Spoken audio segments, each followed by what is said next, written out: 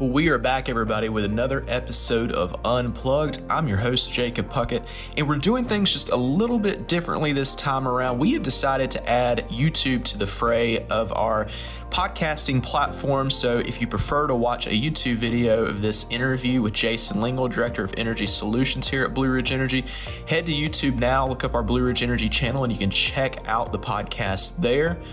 Or just stick around in the normal format. We'll still be doing the audio side of these podcasts. So stay tuned as we talk about utility scale solar and what that means for our system in the new facility that we just brought on. Well, Jason Lingle, welcome back. Sorry. Is that too much of a cold open? No, now I'm prepared. So okay. Well, everybody, we're testing out. It's to be determined whether or not this is actually going to end up on YouTube. I guess it depends on how this looks or sounds. But if you're listening to this and this is not on YouTube, it means that our video trial here with the podcast Unplugged failed, and we'll take another shot next month. But anyways, I am here with Director of Energy Solutions, Jason Lingle, recurring guest. He asked pretty much every month to come on the podcast, so I thought I would let him on this time. But I'll jump right into this, Jason. So I was on Twitter a little while ago, which is probably a dangerous place to be right now. Right. A lot of bad news in the world, but it made me think about all the positive things we have going on.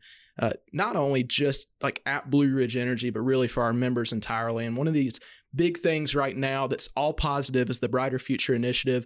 And really a big piece of that is this utility scale solar facility in Southern Caldwell County. And there's a lot to unpack with that. So we'll dive right into it.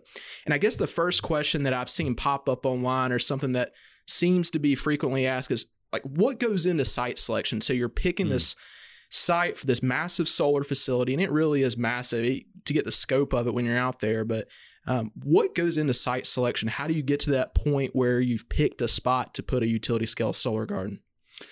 Yeah, that's a great question, Jacob, and thanks for having me on. Happy to talk about this project. It's something that myself and a couple other folks here at Blue Ridge have worked on for a couple of years, and so we're certainly glad to see it now out there generating electricity and contributing to the grid and to our overall power portfolio. But we certainly looked long and hard about doing this type of project.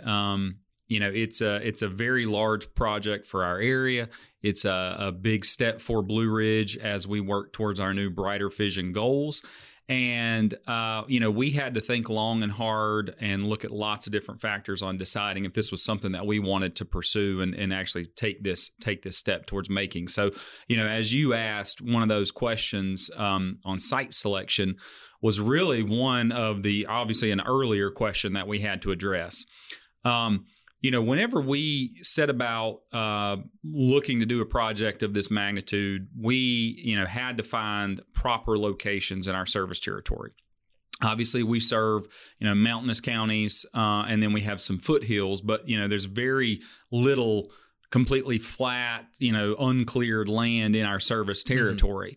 So we kind of looked at our overall, again, our entire service territory for a certain criteria of pieces of land that were large enough to hold, a solar site of magnitude that was relatively flat. Again, maybe with some hills or some light terrain, but nothing too major as far as mountains go.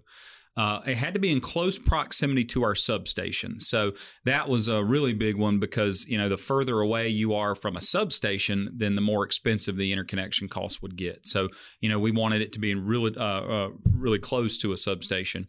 And then, a site that did not take a lot of prep work and did not take a lot of clearing was something that we considered and put value to in the decision-making model as well. So when it was all said and done, we actually had identified around 8 feasible sites. And We clearly had one site that was kind of, better than all of the others. And that actually ended up being the site that was chosen for this project. And again, it met all the criteria, checked all the boxes. It was, the entire site was around 60 to 65 acres. We aren't using all of that for the solar project, but, it was a large site. It was very close to an existing substation, especially in an area that could contain that load. And it was very rural, so it doesn't have a lot of proximity to homes. There are a couple in the area, but there's not like an apartment complex or a lot of residential housing like right beside the project. And again, it was relatively flat. It was actually an old kind of cow pasture that a farmer owned and was looking to get out of farming, and actually was very interested in turning it into a solar project and working with them. And again, it did not take a lot of clearing. So the development costs were minimal compared to having to clear a bunch of trees or do a lot of grading in order to accommodate the solar project. Well, I don't want to catch you off guard with any surprise questions or anything, but I don't think this one's really a surprise. Not like me clicking the button when we started out here and click play and just start out the podcast. But weather's got to be, I imagine it's got to be factored into that as well. I mean, let's be honest. If you're familiar with Northwest North Carolina, there's a lot of cloudy days in Boone, West Jefferson, in those areas. Whereas down here in Caldwell County, not so much. Was that something you have to keep in play as well when you're planning this? Yeah, that's a great question too, Jacob, and that certainly went into our decision-making process. What we do have some experience with our community solar gardens, and so I think that really helped us because we've had those. We've had a very small solar; they're 100 kilowatts in size, but we've had those in each of our 4 counties. For 3-4 years now. And so we have that data and we can see which ones are actually, they're all the same size, but we can actually see which ones are producing more electricity during the summer months. And that certainly factored in, typically, as you mentioned, up in Watauga County, because of the weather conditions up there, it produces less than some of our other areas. But yeah, down here in Caldwell, traditionally, we have sunnier days, especially during the summer.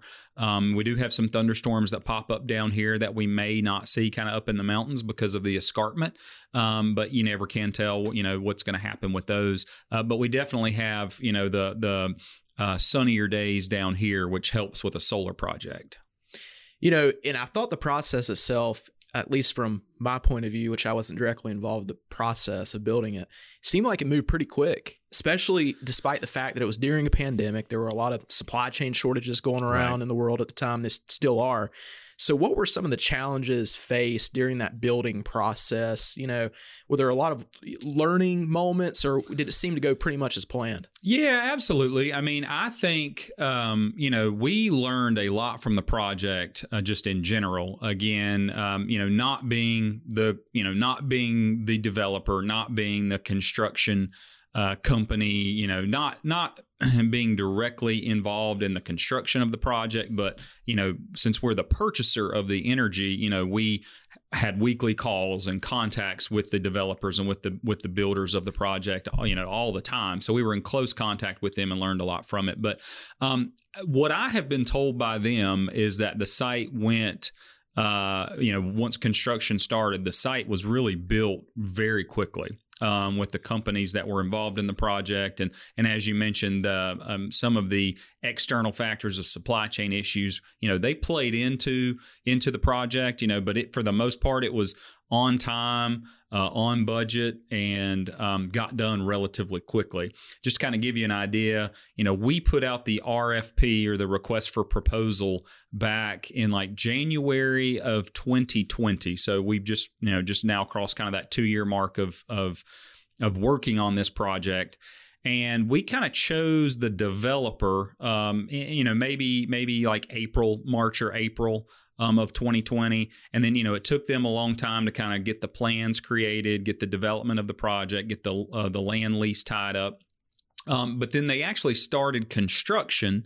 They contracted it out to a reputable solar contractor who started construction in April of 2021. So it basically was from April until it for the most part, the major construction was actually done in December, but it actually didn't get commissioned until January of 2022. But still, that 7 months or so, 7-8 months of construction, in my eyes, seemed to move relatively quickly.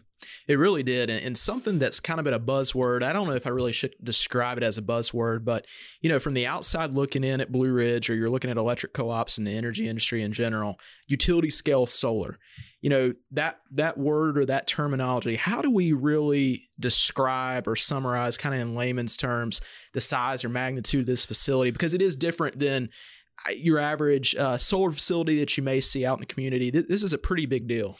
Yeah, it is. And, that if you Google the term utility scale solar, you'll get a very broad definition. But for us, kind of, what we are and why we're considering it utility scale, obviously is the size. So it's 11 megawatts of AC power. And then again, that's a large scale as far as energy production. But if you think about it in acreage and the size of the site, it's around 55 acres. So that's the footprint that it's on, is about 55 acres. And, again, with it being that size, that energy is flowing to our grid. So it's like on a dedicated circuit, it's going directly to our grid and to our members as part of our wholesale power portfolio. And, you have sites that are that size, all over the country or in North Carolina. But in our area, there aren't a ton of them, again, because of the terrain and just larger scale solar facilities, finding the size is difficult as well. So that's kind of what the utility scale piece of that is that, it's going to our members through the grid and through our wholesale power portfolio that they're buying. And so it differentiates from our community solar, which are much smaller arrays on smaller footprints. And then our members can actually buy into those programs or participate in those programs, which as of right now, the utility scale solar or the Brighter Future Solar Project is not set up for that type of kilowatt hour allocation. Jason, something that is really key with this project is it's a huge part of our Brighter Future vision, which is something we've really been rolling out. We're excited about. Do you want to touch on how that fits into that whole vision and that whole idea? Yeah, absolutely, Jacob. The Brighter Future vision was something that we adopted as our own vision a little over a year ago. It's something that we strongly believe in as we move forward. It's centered on basically 3 pillars. You've got community and member enrichment. You've got a low carbon, and you've also got innovation, reliability, and cost. And we're trying to balance all of those things. But really, it comes down to being able to providing, reliable electricity, affordable electricity, and sustainable electricity for our members. So again, as part of this project, we named it the Brighter Future Solar Project. It aligns nicely with our Brighter Future vision. And a big part of that is low cost, because you want that sustainable energy, you want that reliable energy, but you don't want cost to be, at the mercy of that as well. So that was something that was really important in this project. And I know demand reduction has been talked about with this. So you kind of explain that part as well. Yeah, for sure. As you mentioned, you can have all the sustainability in the world, but more than likely that's going to drive the cost up. You can have very reliable electricity, but that's probably going to drive the cost up. So we're trying to balance all 3 of those, as you mentioned, affordability, reliability, and sustainability. And this project, again, we wanted to be sure met all 3 of those criteria. So with this project, we're actually able to buy, the energy. We signed a 25-year, it's a power purchase agreement with the developer. And so that enables us to lock in pricing for today at a price that's very comparable to our other wholesale power that we're purchasing already. And as you mentioned, the peak demand savings, we're able to achieve savings on this project every year, which is going to come off of the overall wholesale power that we're purchasing, because during those peak periods of the day or of the year, which are typically during the summer months, between 2 p.m. and 6 p.m. when it's the hottest temperatures, instead of of providing more expensive power during that time, we're actually just able to, have some of that already on our system from this solar project. So that's where we're actually going to save our members money off of our wholesale power costs by being able to provide some of that peak power locally. As we wrap up this episode, I just want to say thank you for tuning in to our first filmed episode of the Unplugged podcast. We had Director of Energy Solutions Jason Lingle on today, and we talked about a whole bunch of stuff in the Brighter Future Initiative, including our utility scale solar facility.